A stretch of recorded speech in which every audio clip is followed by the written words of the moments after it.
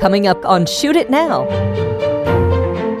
Ben, I want to talk about your second feature film, the sci-fi thriller OtherLife, which I didn't realize was a film that was circulating in Hollywood trying to get made with a bigger budget, similar in scale to Christopher Nolan's Inception. So explain how a film like this lands in Australia and you get the chance to evaluate it to create the chance for it to be made in the first instance. It had a life that went back, I think, about 15 years before I even was aware of it. You'd have to talk to the writer who wrote the novel, Solitaire. Kelly Eskridge, her name is. And then she was asked to adapt her own novel to a screenplay, and she got picked up by a studio. And then it kept on getting pipped at the post by similar things. Inception was actually one of them. They came close to doing the film, and then when Inception came out, they thought, well, maybe it's a bit too similar or something like that. Arguably, you'd say that actually opened the market up to those sorts of films, but, whatever. Studios make decisions. And then, so it went into turnaround, and to put it in Kelly's own words, she said it felt like she was on the Hollywood party bus, and then at a certain point, they just kicked her to the curb and drove off without her.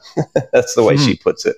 This script got scooped up by an Aussie producer, Jamie Hilton, who's got a company here called C Pictures. He's produced a lot of films on every level, some big, some small. And he came to me and just said, look, I've got a collection of scripts here. I think you'd be well suited to. Have a read, see if anything sticks.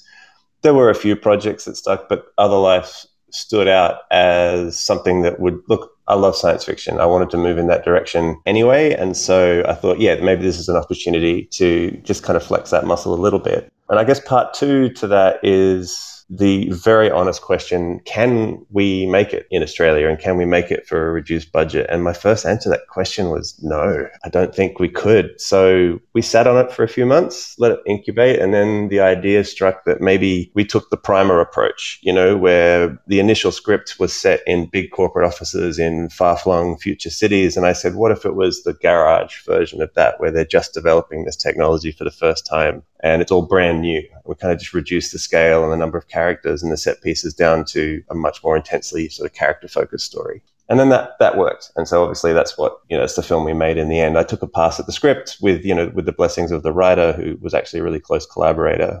So having made two features, shorts, television series behind you, for indie filmmakers trying to piece together their first feature, how hard is it right now, do you think, to pop your head up and be noticed in a sea of content, because there's just so much content around? There's no easy way to make a film. It's always going to be really tricky. And I think one of the interesting things about the period we're in right now is because it's so noisy, because there's so much content, it means two things. One, there's a lot of opportunity, and there's just literally thousands of platforms crying out for content. So it's up to us to create that content. Is it harder to get noticed? I mean, possibly, but then one of the benefits of this sea of noise, as you rightly say, is that quality sticks out even more. You feel it when one of the thousands of platforms, Netflix, puts out, 3 or 4 films and a couple of TV series every single week. But we only talk about one or two.